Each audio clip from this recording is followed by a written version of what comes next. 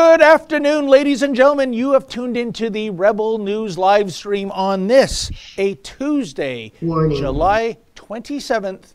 I hear that warning in the back of my ear. I guess we haven't warned you enough, but in any event, it is Tuesday, July 27th, 2021. Welcome aboard. I am David Menzies, and my co-host, you know what? It's raining cats and dogs right now here in Hogtown, but she is always the bluebird of happiness. She is the she-devil with a sword, the Khaleesi of Northern Alberta. She is Sheila Gunn Reid. How are you doing, Sheila?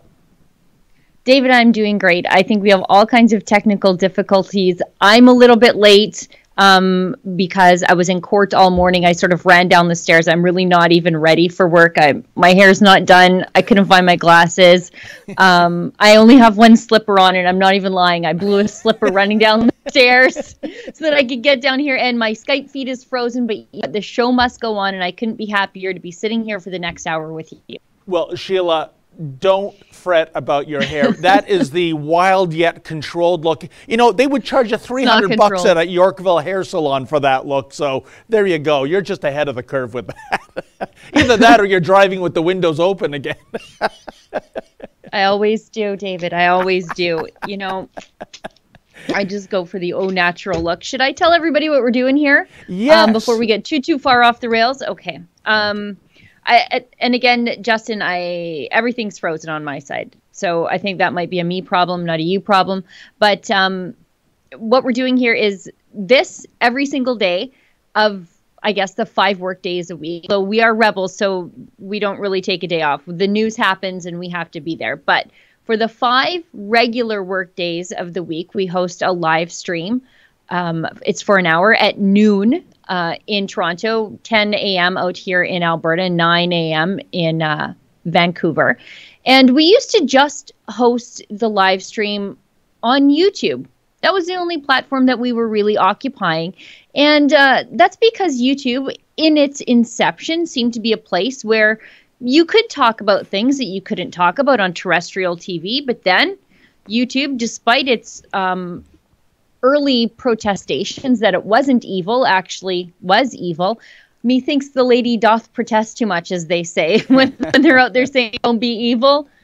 It's like Justin Trudeau when he says he's a feminist. You're like, I think you're protesting a little too much. But anyway, YouTube, we took to YouTube for an hour every day because it was a good place for David and I to talk to each other, for Ezra to get all those things off his chest that he probably just interrupts other people in the office when they're working to say. It's a good way for us to talk about the news of the day in an unscripted way, because the news was changing all the time. And initially, it was a great way for us to make a little money, because YouTube used to allow us to receive something called a super chat. You could leave us a question, a query, or a comment, and donate a little money to us, and we would answer your question on air. But YouTube completely demonetized us for complaining, actually, about YouTube censorship, like without a little bit of self-awareness. YouTube, come on. So now we're more like Johnny Appleseed. We're sort of sprinkling our content on all the other platforms all across the internet. And those are still places where you can interact with each other. Those are still places where you can interact with us. And on 2 of 3 of those platforms, you can also support us. So we're on Rumble, great free speech platform. It's sort of in its early stages, but we like it, and they don't care what our politics are, and I think that's the most important part. Over on Super U, same thing, great free speech platform. You can support the work that we do on Super U by leaving us a tip, and you can talk back and forth with a Super U shout.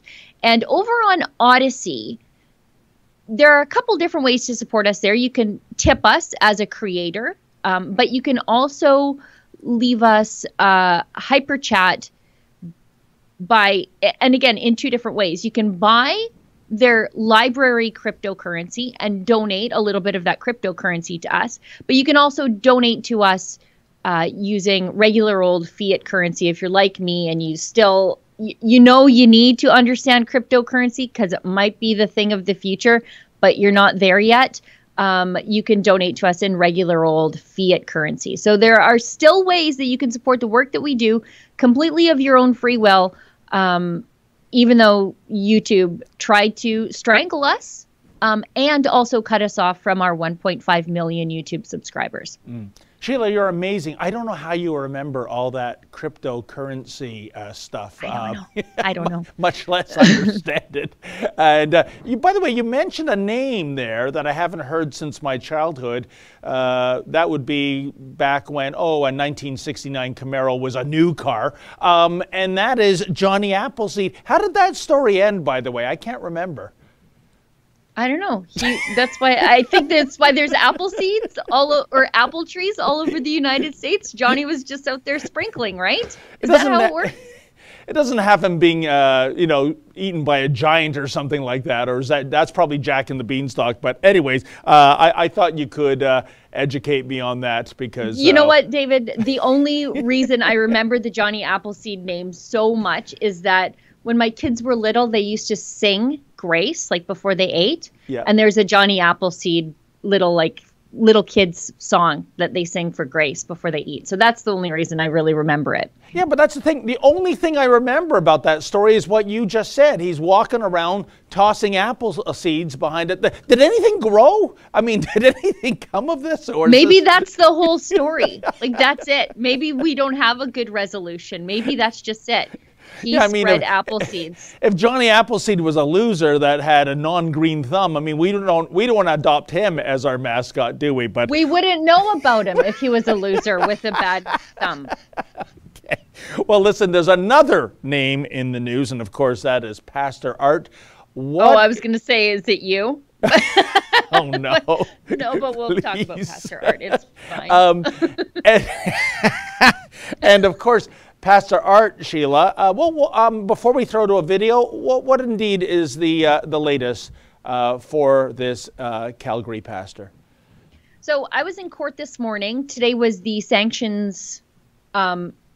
We were supposed to find out exactly how much time Pastor Art would get for breaking the court order that he was found guilty of in a prior hearing. That court order is from May 6th, and that's the court order that prevented all forms of illegal public gatherings. So, and that's the Orwellian term the government used to describe church services, protests against the lockdown, family dinners if they exceeded the 10% if you were, or 10 people if you were eating outside. Like, it was just really crazy. And it was designed specifically really to stop Chris Scott of the Whistle Stop from holding a 1,500 person protest against the seizure of his property, his gas station, convenience store, restaurant, and campground that he owns there in Mirror. I mean, really, he literally owns half the businesses in Mirror because Mirror is only 500 people. Wow. Right? So to seize that, you really seized something important to the community. So that was the May 6th Justice Rook order. It was obtained in secret, as they say, ex parte. So none of the lawyers involved were allowed to participate. AHS just went and got it, AHS being Alberta Health Services.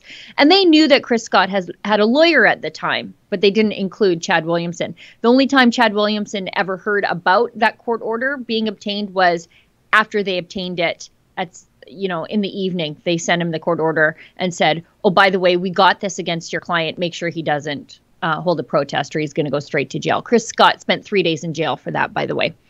In jail. Now, they also... in jail. Now, where there are coronavirus outbreaks, and that came up in court today. Ugh. So they also used that order to go around arresting pastors. They arrested Pastor Tim Stevens on it, and they also arrested Tim Stevens twice, actually, in front of his kids. And they arrested Pastor Art Pawlowski and his brother, and we've all seen that, like, SWAT-style takedown on a wet Calgary highway. Now, the Pawlowski brothers were found in contempt of that order. So they were found guilty of breaching that order. And so today was supposed to be the sanction hearings where they determine sanctions. But as it turns out, Alberta Health Services is slowly trickling in their evidence. I don't know why, but you could tell our lawyer, Sarah Miller, was like, this is ridiculous. How do I prepare if you're giving me evidence just a couple days before? And then we have court right after. When do I get to examine the people who are filing these affidavits? When do I even get to look at the information? You just want me to walk into court unprepared. So that court is was ridiculous. It is ridiculous. And she tried to have a date set that was basically a close of evidence. Like, you cannot give me any more stuff after this date because I can't prepare down the road. And you could tell she's getting frustrated. The judge is getting kind of frustrated with things getting kicked down the road.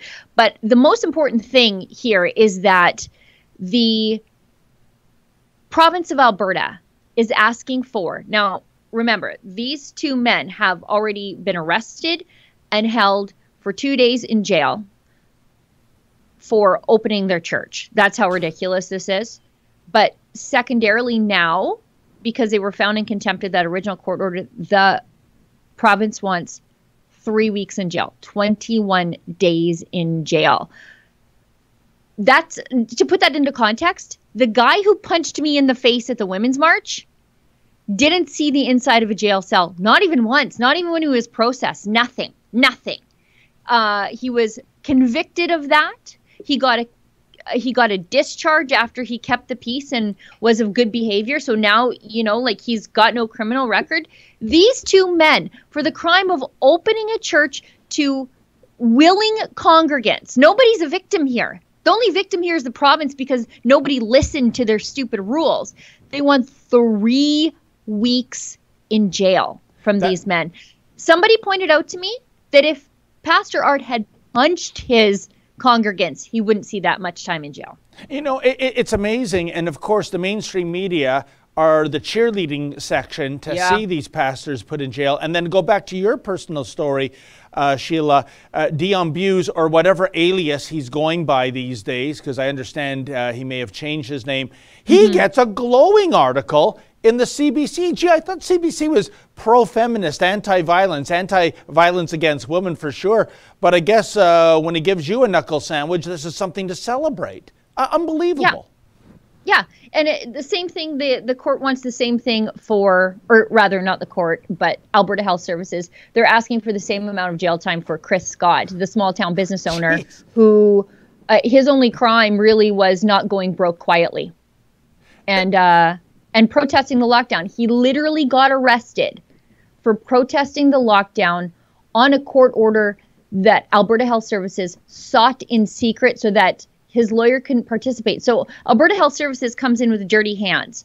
They basically violate Chris Scott's civil rights by denying him legal representation in a court proceeding that would result ultimately in his 3-day incarceration. And now that's not enough for them. They want 21 more days because he didn't go broke quietly enough. Sheila, here's my question to you. To me, and I can't prove this, of course, but it seems that this is a vendetta against these pastors. What I want to know from you is, what is the unspoken strategy behind this vendetta? What is fueling this hate on for men they're good men, Sheila? Well, I think it's sort of twofold here. First of all, the Alberta Health Services is, obviously angry with them because these men, all of them, the pastors, the business owners, they would not bend the knee to the state. They, with Chris Scott's case, he had the support of his customers. He had the support of his community. Everybody was cheering for him. And ultimately, he embarrassed the province into reopening restaurants before we went into a third lockdown. So he really moved the needle through his public shame. And, you're bringing the full force of Alberta Health Services down on a roadside diner owner in literally the middle of nowhere. And so, once you kick the ball down that road, it's hard to stop, right? The snowball is just picking up and picking up and picking up. And with Pastor Art, I guess for them, it was, we had this, Chris Scott inspired a restaurant rebellion. The pastors inspired this church rebellion on some level. It's why they still proceed with the persecution of Pastor James Coates. It's why they haven't dropped any of the proceedings against Tim Stevens. They're still going forward with that. But I guess in the macro sense, they are continuing with this, not just because they were embarrassed once, but because I think the stage is being set, and you can sort of feel it in the air for another lockdown come the fall when flu season pops up again. The media won't shut up about the Delta variant or the Lambda variant. We're running out of, characters to name these things after. And so I think these men have to be taught a lesson to send a message to everybody else who thinks, you know what? I'm not locking down again in the fall. I've got nothing left to lose. The province is sending a message. Oh, yes, you do have something left to lose. It's not just your business. It's not just your livelihood. We will take your liberty too.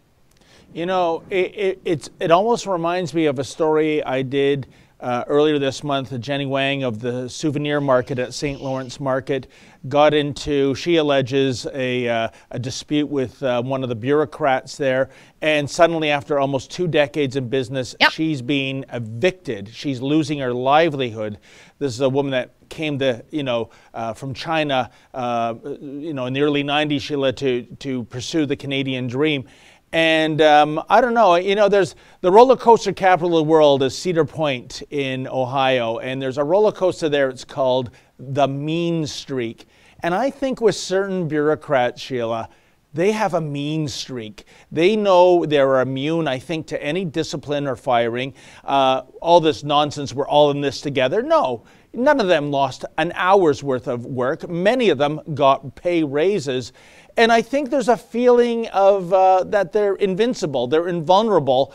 And if they've got a sour personality, wow, you don't want to cross these people, even though it is our money, taxpayer dollars, funding their salaries.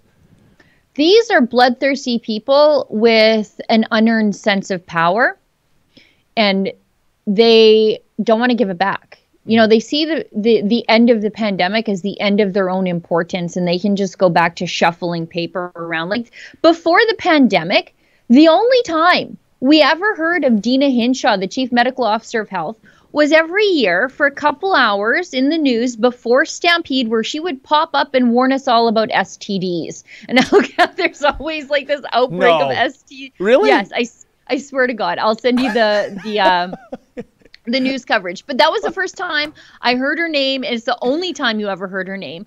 Was she would warn about the outbreak of STDs, syphilis, and gonorrhea in the wake of Stampede. And you know what? Frankly, it's good advice. That's the kind of advice that I need her warning people about actual dangerous communicable diseases spread by gross behavior. And that was it. She would pop up, like I said to you in that text message, like a prudish Punxsutawney Phil to warn us all for a little bit. She would see her shadow and then she would go back down for another year. That's what these people used to do. Now they're media stars, celebrities, and they have the power to strip you of $1,200, strip you of $5,000, close your business, take away your liberty. This is power they never even imagined they would ever have, and I don't think they want to give it back. No, I think you're quite right in that assessment, Sheila. I mean, honestly, until a year and a half ago, I had never heard the name Theresa Tam. She's a household name now. In Toronto, Cruella de Villa, the Chief Medical Health Officer who's signing all those eviction notices for restaurants that dare to open before they're allowed to. I call John Tory now the Deputy Mayor of Toronto because it seems that de Villa is actually running the show. He is so beholden, given his lack of spine to this woman, that he just, follows her every whim and fancy. And again, I had never heard this name until about a year and a half ago. So I think you're right. I think they got a little taste of celebrity, and they kind of dig that taste, Sheila. Yeah, it's in the bloodstream. And they're not going to give it back. They don't want to go back to obscurity, pencil pushing. Like, it's not enough that they're overpaid for what they do. I think Deena Hinshaw is the highest paid bureaucrat in Alberta. It's not enough that they are making, $250,000 a year, more than the premier of the province. That's not enough for them. They like the power. Whereas a lot of other people would just shut up, shuffle some paper around, and take home an inflated salary. Not these people. It's in the bloodstream. And it's the sanctimonious attitude they have. I'm doing this. I'm carrying out this carnage Public for your health protection, for your safety. Give me a break. Yeah. Anyways, I do understand, Mr. Producer, do we have a Pastor Art video clip lined up? So let's go to it now. Thank you. Adam Sos here for Rebel News, and for weeks on end, I would see Pastor Artur Pawlowski at least a couple of times a week. He was a headline newsmaker. When it started originally, he was getting in trouble for feeding the homeless, frequent encounters with police. Everything escalated in the viral Get Out video that had millions of views. Immediately, Gestapo is not allowed out. Do you understand English? Get out of this property. Go. So go. And don't come back without a warrant. Out, Nazi. Finally, we had the dramatic roadside arrest of Pastor Artur Pawlowski. He was in jail, and since that time he is free, and he's actually been touring the United States, visiting churches and talking to important political figures, sharing the cautionary tale of what has happened in Canada. He joins me live in just a moment for an exclusive interview. So great to see you. It's been a little while. We used to see each other a couple times a week. Now it feels like it's been a few weeks, certainly. So where have you been? Fill everybody in on your latest adventures.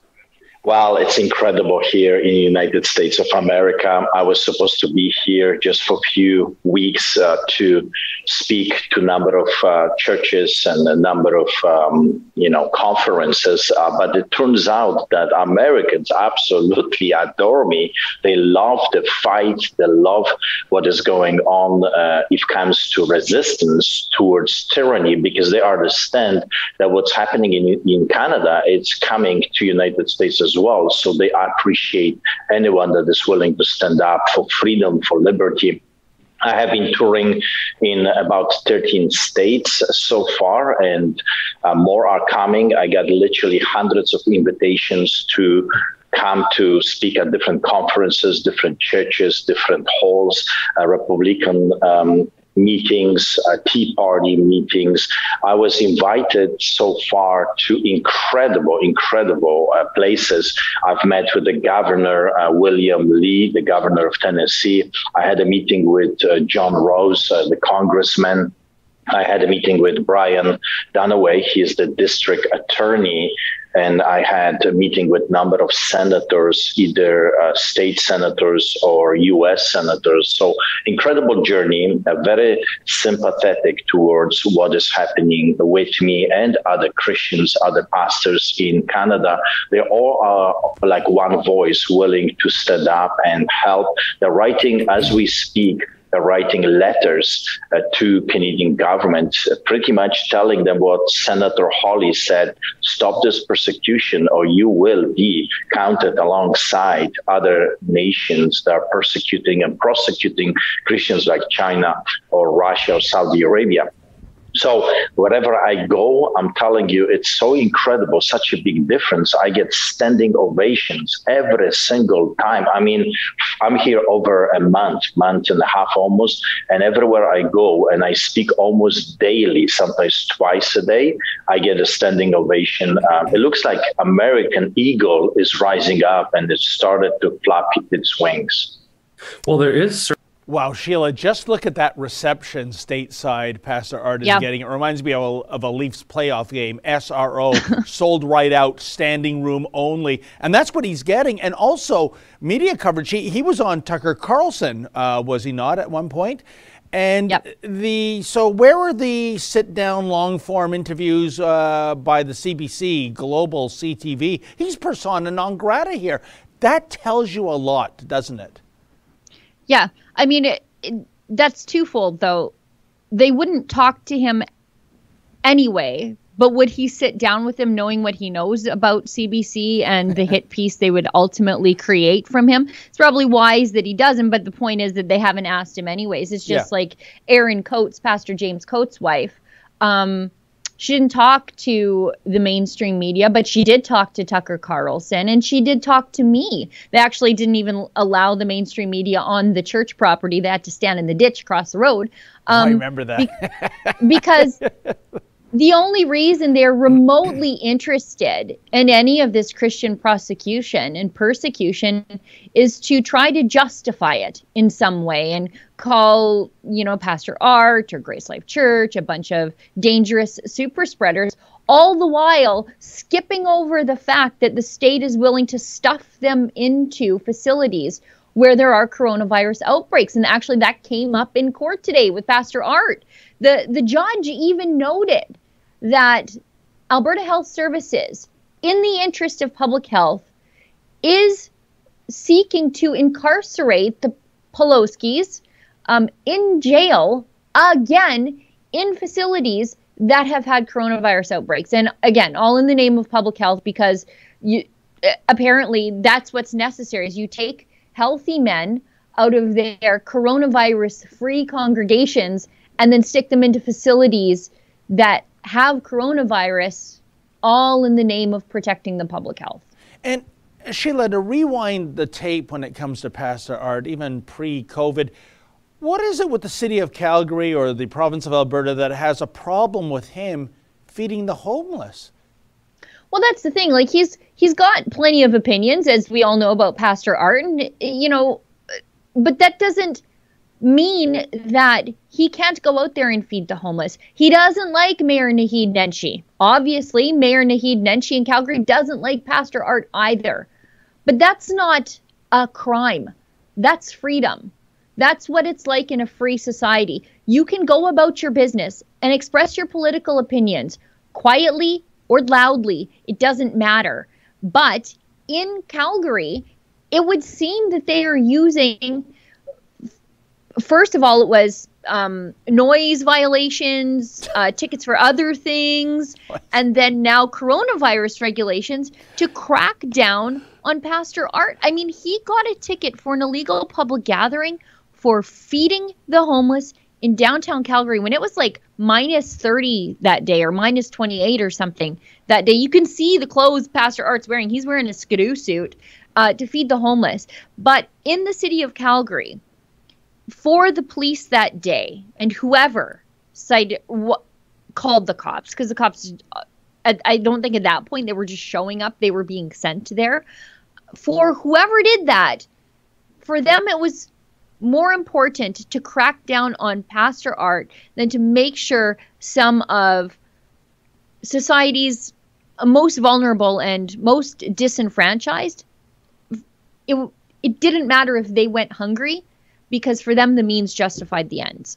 Unbelievable. And noise violations, boy, they're really stretching there, Sheila. What next? Is Alberta Health Services going to go after the ice cream trucks for playing? Don't laugh. They're not the only guys who are doing it. I think it was Montreal police ticketed one of our Fight the Fines people for noise violations that they used for traveling musicians because he was using a amplification system, but not like he wasn't blaring it, because he was protesting the lockdown. And, like you see BLM all the time using bullhorns, whatever. Oh, yeah.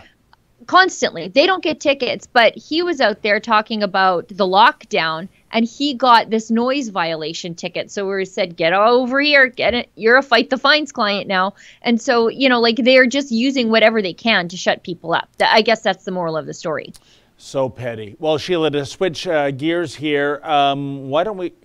Oh, I understand from Mr. Producer we already have some chats in. So before we go to our next subject, Sheila, can you do your thing? I will. We've got a Rumble chat from MVP 3337, I guess. Sheila's wearing her Justin Castro shirt. Yes, I am. Funny that everybody should ask. So this is not one of ours. However, if you do like cheeky conservative t-shirts, might I suggest you head on over to rebelnewsstore.com. If you use the coupon code Sheila10, you should be able to get 10% off there if you haven't already used it. Did I lose you guys? Okay. And or Menzies 10, and there's a really great Menzies t-shirt over in there. But this shirt that I am currently wearing is actually from resistancecoffee.com. And I like Resistance Coffee because not only have they sponsored my show, but we have a really great partnership with them in that they first of all, they don't care. They don't care if you don't like them. Like they are sort of like, they don't care about cancel culture. I have a defund the CBC t-shirt from Resistance Coffee hanging in my office here. And this one, like the fun Justin Castro shirt, very timely given what's going on in Cuba. But Resistance Coffee gives 10% of their sales back to civil liberties initiatives. And one of those civil liberties initiatives is fightthefines.com. So I'm proud to wear their merchandise. I'm proud to talk about them because they really do give back. Like when they say they are the resistance, they really are helping us help other people, normal people, resist the lockdowns through their generous donations to fightthefines.com. So yeah, if you like this shirt, it's over on resistancecoffee.com. You know, Sheila, why doesn't Prime Minister Justin Trudeau just quash these rumors and take a DNA test a la the Jerry Springer show? Boy, that would be a blockbuster rating show. It would also explain a lot, right? It would explain so much. Yeah, because, you know, there's a huge constituency that really believes, and who am I to say it's true or untrue? I don't know. All the more reason for him to do that DNA test, but that will never happen, of course. No, I don't know. I just think, you know, that's a couple of guys who look alike. It's a hell of a resemblance, I gotta tell you. Yeah, you know, just a couple of guys who look alike, and, you know, I'm just, who even knows? Just a coincidence that, you know, Justin kind of looks like Fidel and his mother spent a lot of time in Cuba next to Fidel, and just a coincidence. I just think they have similar smiles, that's all. Okay, let's keep going before we get in big trouble. We've got a hyper chat of 5 libraries from Cave Time. Sorry about the YouTube demonetization. YouTube is trash. Now, YouTube is, I called them evil. And I think when you take away people's ability to speak out about things that they care about and spread their message, I think that's evil. But we still broadcast there. I don't know. I like us to be there a little bit for spite, but we have 1.5 million YouTube subscribers there. Yep. And what a great way for us to spread the message that there are other platforms out there that don't care about your politics. Then, you know, like, what a good way for us to do that by using YouTube, to help chip away at YouTube just a little bit at a time by using them. So that's why we're still there. If you're watching us on YouTube, you know what? Take that off-ramp over to one of those other platforms. And we don't want to abandon those people. They have been our supporters for a very long time, and we still want to make sure that we're there for them in a way that they want to watch us. 100%. We've got a Super U tip from, Quango Chef. I haven't seen you in a long time. Did I lose you guys? Sometimes things go down in my ear. But anyways, Quango Chef tipped us $2. Well, that's very kind. Thank you very much. We've got a hyper chat from History Club World. You know, David, we have this guy, and he came through for us this time. And I saw this chat come in, so I did some Googling myself, and things I already knew, but I just sort of forgot. Johnny Appleseed was an American missionary and plant nursery owner. The story is created based on his incredible kindness. Follow History Club World on Instagram. Yeah, he was eccentric.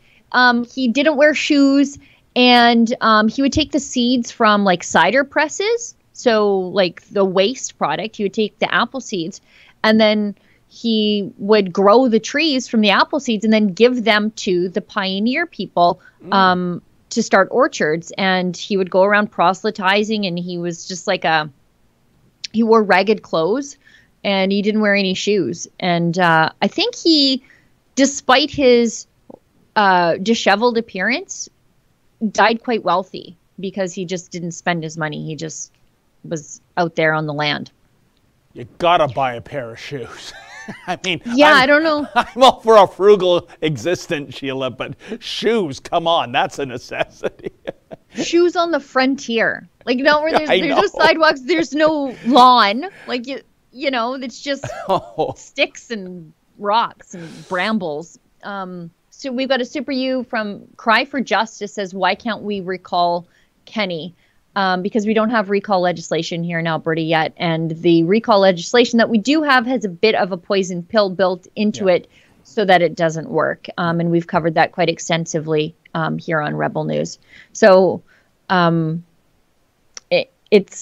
I mean, it's great in theory. I'd love to do to some of our politicians what they're doing to Gavin Newsom in California.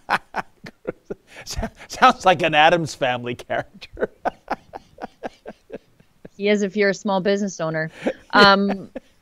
So I'd love to be able to do to Gavin Newsom or to Jason Kenney what they're doing to Gavin Newsom in California, but we just don't have that here. We've got a Rumble chat from Lola Big Cups America. Oh, it says America loves Pastor Artur. Yeah, it sure looks that way, doesn't it? We've got a Rumble from Share21. Artur is doing what Nenshi won't. You mean take care of the homeless population in Calgary in a way that seems to be effective? That's the thing. For Pastor Art, and he's always very clear about this, a lot of the people that he works with in Calgary, they aren't people who are able to go to shelter beds through, addiction or mental illness. And so they are on the streets through their own choice, their own behavior, whatever. But that doesn't mean that they should be hungry and cold. And so that's what Pastor Art does. And so he's the point of contact and oftentimes the point of survival for people who have truly slipped through the cracks. And it's not really slipping through the cracks. It's slipping through a big cliff. Yeah. And so he's there for them and the city isn't. So to ticket and punish him for that, it's really outrageous. It's quite gross, actually. And we've got one hyper chat from History Club World. Do you think there's any way for us to I think it means readjust the power of the public health officials? I'm not sure. I got a cool shirt from resistancecoffee.com actually, and it says defund AHS. And I think that might be the solution, but I don't think we have politicians who are brave enough to stand up to the public sector unions because the Alberta health bureaucracy, and I think this is the same all over, and especially it's reared its ugly head during this pandemic. They are just too powerful. They control too much power. And I think that comes from just the enormous amount of the budget of provincial governments that healthcare eats up. I mean, sometimes it's nearing half of the provincial budget. And for what? It all has to be scaled back, privatized. We need to take a Ralph Klein approach, privatize as much as we can, as even and probably especially the support services, because many of those support services were sort of gathered up into the public sector because they are union dues that only enable things to keep growing and growing and growing. So I think maybe that's it. We need to defund these people a little bit. And every time there's they call them cuts, but they're not even cuts. They're just not raises as fast as the public sector would like. And every time the public sector doesn't receive a raise or a growth in the public sector fast enough, they cry cuts. And so we have to change the conversation and all of that.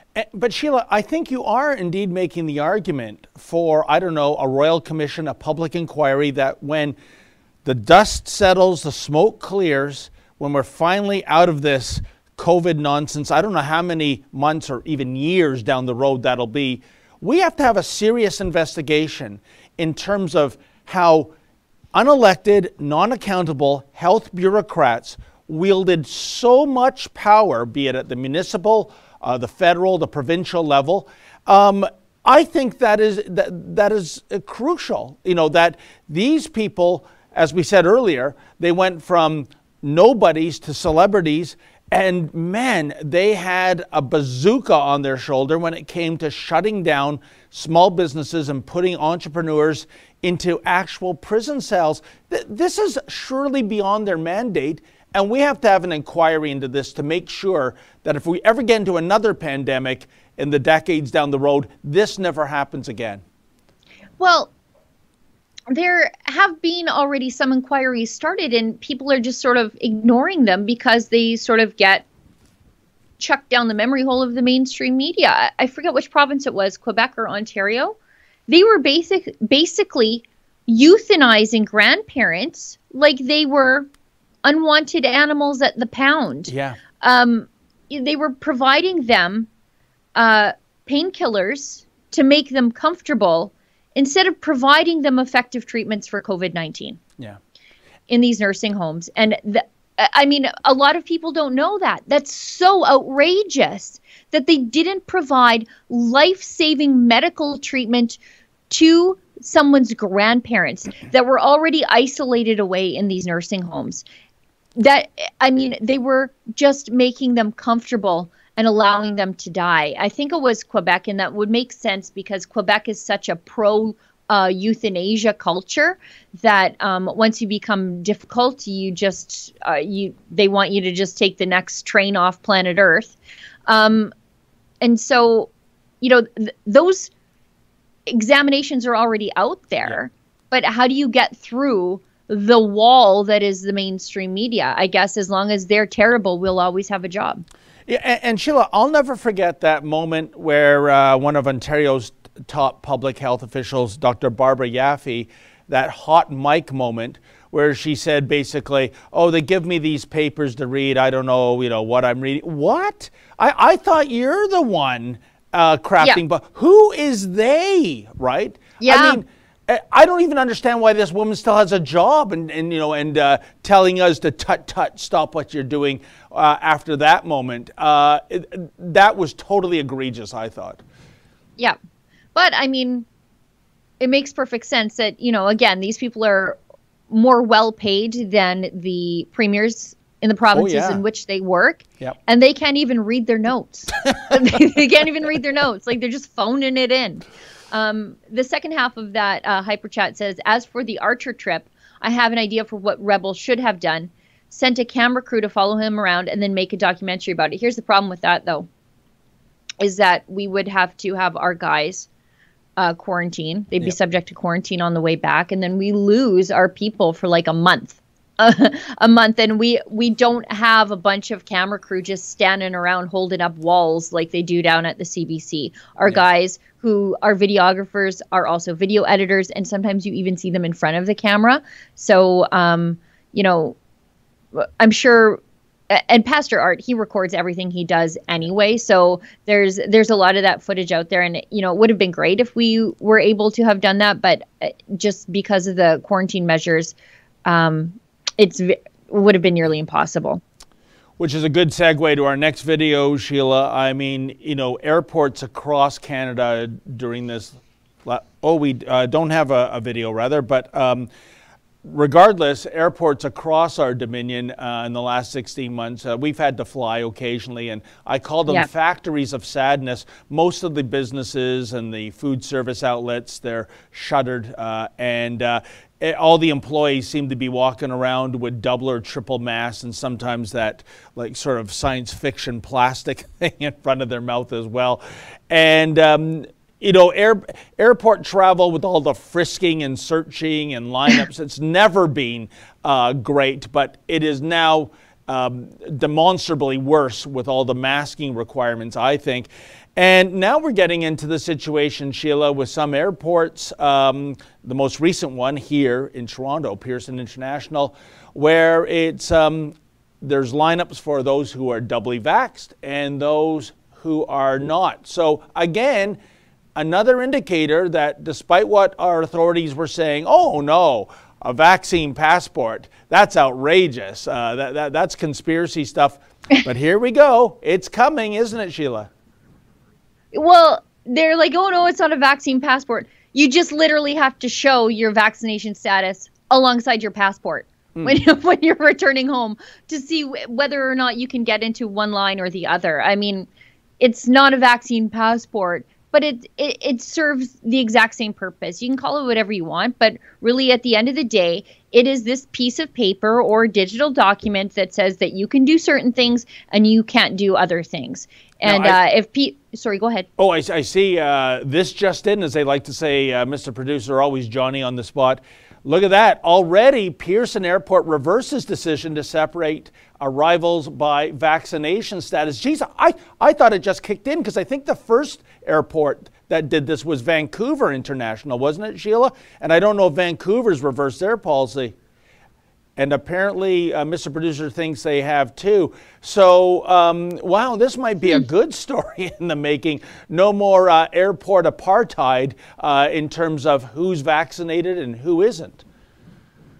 Well, frankly, I think this just shows the bubble in which these bureaucrats work in, right? Like they all sat around a table and thought this was a really great idea. Yeah. People are going to love this. People aren't going to be mad about this. Herd it into two different lanes like a bunch of cattle. Like they didn't think that the Canadian public would be like, hey, no, that's weird and gross. And it actually acts as like a certain public shaming effort too. Oh, look, you're in the cooties line and we're not in the cooties line. And I don't want to be in the cooties line next time. So I'll give in to the peer pressure to get a vaccination. Like, I think the bureaucrats didn't realize how gross the Canadian public thought this would all be. Oh, 100%. Sheila, but I got to tell you, I'm confused on this story because the date of that story of the policy reversal is July 26th, which was yesterday. And driving into the office, listening to 680 News, it was a story about a vaccine and non-vaccine lineup at Pearson here on July 27th. So has the reversal been reversed? Who even knows? Maybe you need to go down to Pearson, don't you, David? I guess I do. Oh, joy. Now, there's one story in here that I kind of wanted to talk about. And Justin, I'm sorry, I can't see if you're going to bring this up on screen because I can't see anything. But I wanted to talk about this masterpiece of an article in the Globe and Mail.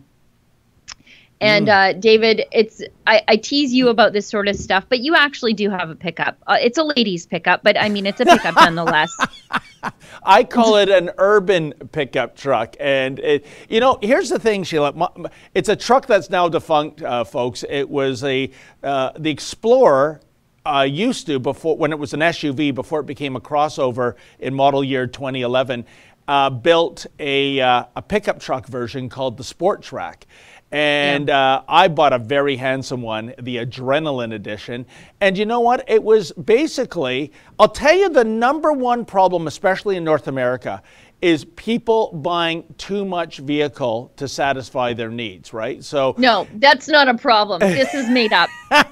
This is not a problem. Having said that, I applaud anyone. If that's what they want to spend their money on, that's fine. But this pickup for my needs, which was at the time 2 kids in hockey, at one point both goaltenders. So if you look at the size of goaltending equipment, that went into the bed. It's a 4-door, cab, which really, if you're a pickup truck purist, 4 doors are heresy. A pickup truck should be. Oh, no. A classic American pickup truck should only be 2 doors.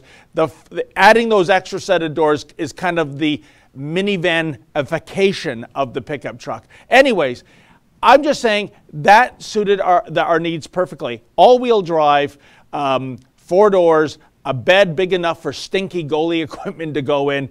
Bob's your uncle. But this story about pickup trucks being a plague.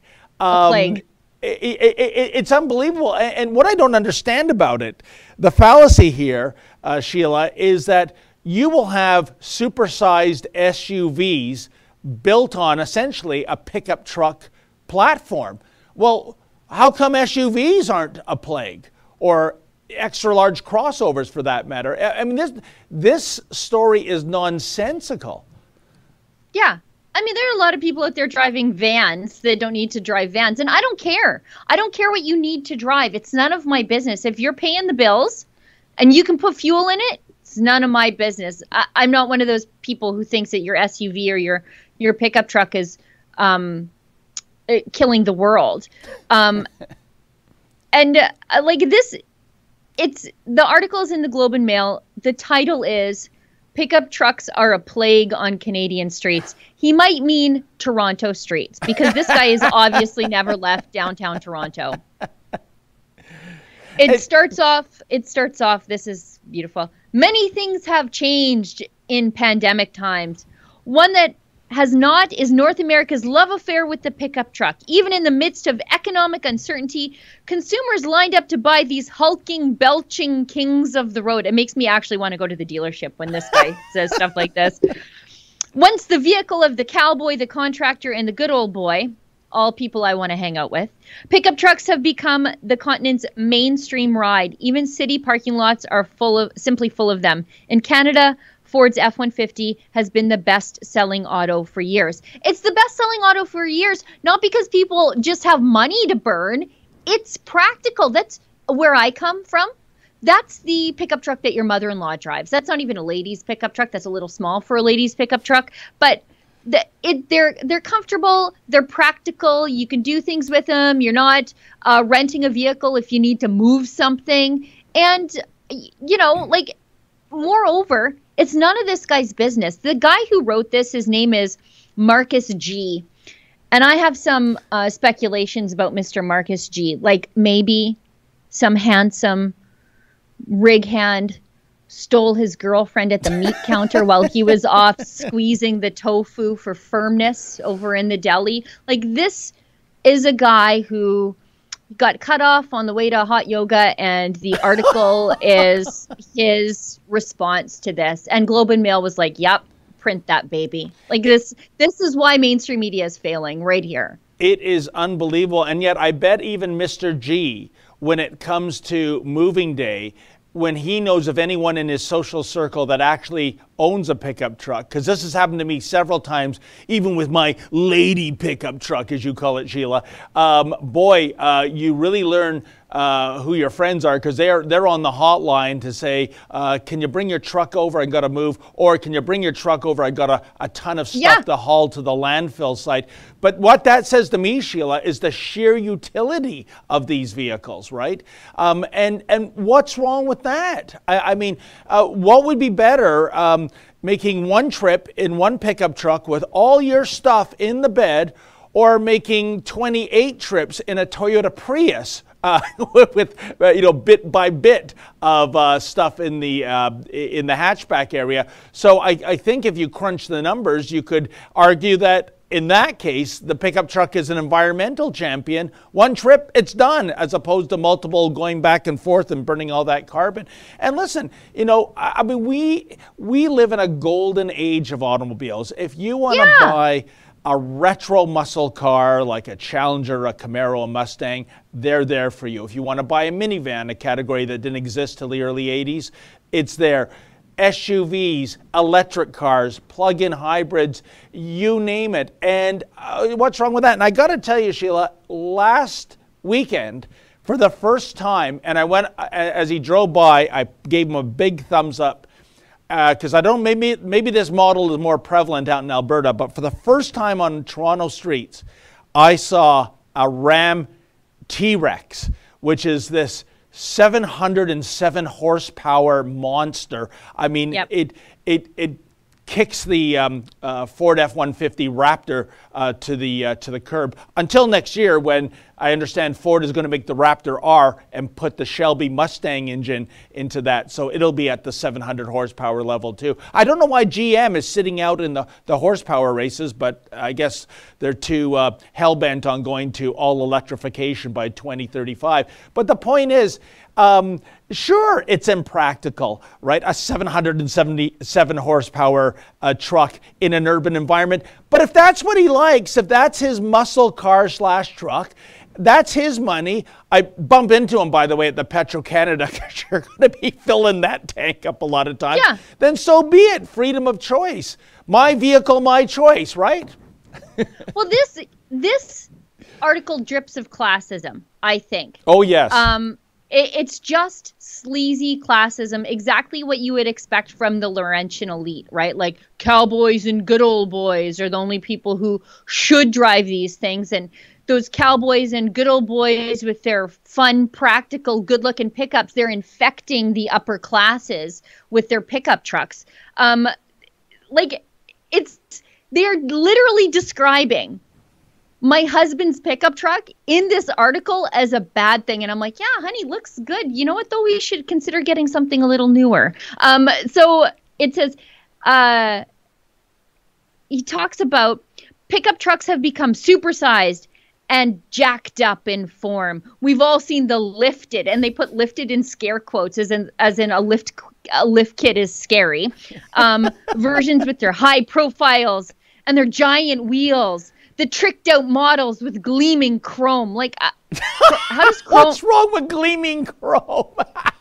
What's wrong with taking care of your stuff? Anyways, extra lights, big bumpers, and fancy racks. Like, he thinks a headache rack is fancy, but whatever. I mean, they're literally describing the vehicle of the blue-collar oil patch worker or the blue-collar farmer or the cowboy or the construction worker as a thing of disgust here. And he goes on to complain that a recent U.S. report found that more than 500,000 diesel pickups had been fitted with devices. This is so funny because if you work in the oil patch, you know exactly what this guy's talking about. A recent U.S. report has found that more than 500,000 diesel pickup trucks had been fitted with devices that override their emissions controls, dumping pollutants into the air. You mean things that make your vehicle more efficient and don't bung it up? Anyways, this is my favorite. In the charming practice known as rolling coal, some pickup drivers blow past cyclists and electric vehicles and deliberately spew black smoke at them. I'm not saying it's deliberate, but it happens. I've heard of that, Sheila, and I do a lot of cycling, and I've never actually witnessed or seen that, even out, in the country. I know it does happen, but I think that's exaggerated. It's almost like an urban legend. But I got to tell you, about 6 or 7 years ago, I have a good friend. He's a civil engineer. He lives in a section of Toronto called Leaside.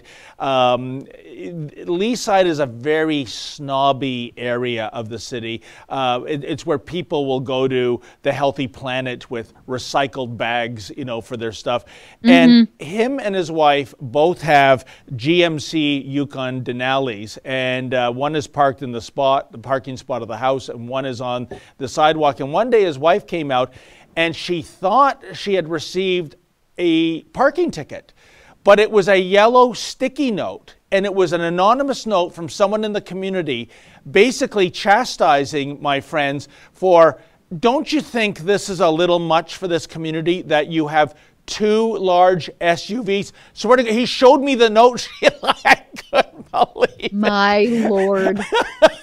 And I thought if that had happened, to you, Sheila, as someone leaving you that note and you catching them in the act, I don't even want to know what could have happened. That is exactly how I end up at the dealership trading in my Jeep for something bigger. Like, just for spite. The last paragraph of this article might be the best. Okay. Because they're basically calling pickup trucks toxic masculinity without saying it. And you knew that was coming in here. And again, classism. Those stupid hillbillies are making money and we can't have that, right?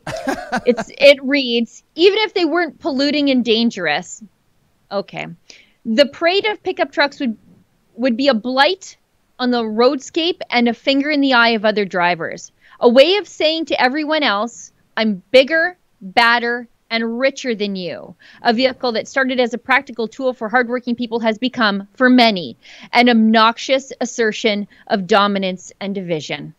The end. But Sheila, again, I don't understand. If we're judging a vehicle by its mass, why the bias to a pickup truck? A Ford F-150 is a big truck, yes, of course, but so is a Cadillac Escalade. It is this huge box on wheels. So why doesn't the criticism extend to SUVs? And I think you're right. There is a classism thing here. This idea of this is a hillbilly limousine, something with an open bed. Yeah. Whereas if you enclose it like an Escalade, then that's okay. That's an urban cruiser. I mean, it makes no sense. And by the way, correct me if I'm wrong, isn't there some allegations about that article that there's some plagiarism in it from another anti-pickup truck article? Yeah, I mean, how many times can you write an anti-pickup truck article, though, before it just becomes boilerplate? Yeah, I think for me, whole thing smacks of classism. It's the same reason that it's the same mentality that when the oil patch hits a downturn, carbon tax chases away our jobs, pipelines get blocked and chases away more jobs, and people start to lose their houses and their cars and their businesses. We get the scolds from the eastern part of the country or the urban elite, even in our own province, and they say, well, you shouldn't have blown all your money on toys and pickup trucks. You know, the money that we were earning when we had jobs that we spent however we wanted and it wasn't any of your business. Yeah, I'd like to see how much in savings the people scolding those people have in their bank accounts, because I think they're probably also a paycheck away from bankruptcy. But they look down their noses because our fun doesn't involve going to wine tastings. Our fun involves going out and shooting a $1,200 shotgun at some targets for fun and ripping around on dirt bikes. And, you know, everybody's fun costs money. They just think ours is a little bit uncouth. And you know, Sheila, I think that if there's two vehicle classes rather, that define the all-American automobile, it would be the muscle cars, the original muscle cars, which was a brief period in time, basically mid-60s to early 70s. And, of course, the pickup truck. It doesn't get any more American than that. And, you know, and I got to tell you, folks, on a personal level, the day I truly fell in love with Sheila Gunn Reid is when she told me she once owned a Subaru Brat. And I believe Brat is an acronym for Buy Recreation all-terrain vehicle, and it was ingenious by Subaru, because when the Brat was being manufactured, they imported it with 2 seats in the bed of the pickup truck. Yeah, I understand that made it a vehicle as opposed to a truck, so it would come in at a lower tariff rate. They were beating the government at its vehicle tariff game, and but just. It is the most surreal vehicle ever, because the first time I saw a Subaru Brat, it was on Davenport Avenue in Toronto. It was a torrential rainstorm, and there was 2 people seat belted into the seats in the open bed, soaked to the bone. And those seats were just like banquet chairs with the legs removed, just bolted into the truck bed. They're like not nice, not comfortable, just plastic banquet chairs with no legs, just drilled in. And Sheila, you should never have gotten rid of that car, that truck. I'm sure by now the Subaru Brat is quasi-collectible, if not outright collectible. Sure. But I wonder what Marcus G would say about that little truck with the seats on the bed. You know, I don't know. I mean, when you're just... What a soy-soaked article. Anyways, we should quickly wrap this up because we're 3 minutes over. We've got a Super U tip from Annalisa. She gives us $20. Thank you, Annalisa. Good to see you. We've got a Super U shout from Devil's Advocate. You can't have a tailgate party with a Prius. Ain't that the truth? A lot of this anti-pickup truck nonsense is just rewriting history, right? The country is built by blue-collar people who drive pickup trucks. And they just want to rewrite the importance of those people right out of the history books. We've got a hyper chat, 10 libraries. Well, thank you very much, from Rebecca Henderson. Candace Owens is talking about Canada's vaccination segregation on her show. Excited to hear her thoughts. Me too. There are restaurants that are forcing unvaxxed people to sit outside. You might as well say disabled people sit outside. Everyone else can go inside. Yeah. It's medical segregation. On that note, though, Sheila, as a little teaser, I do have a report of a place in Oakville, the Moonshine Cafe, that did install that policy. And basically, and the restaurateur, good guy, John, I spoke to him, all the regulars were thumbs up with it, but oh boy, did he get blowback. And I'm happy to say that even before there was going to be a protest outside his restaurant, he's already reversed that policy. It doesn't matter if you're vaxxed or unvaxxed. And really, you know, why should a restaurateur be asking you about your medical history? Would they also ask, by the way, any recent sexually transmitted diseases either? Because we have a special section for you people too. Yeah. Yeah, it's gross. It's just gross. And the amount of people trying to justify it,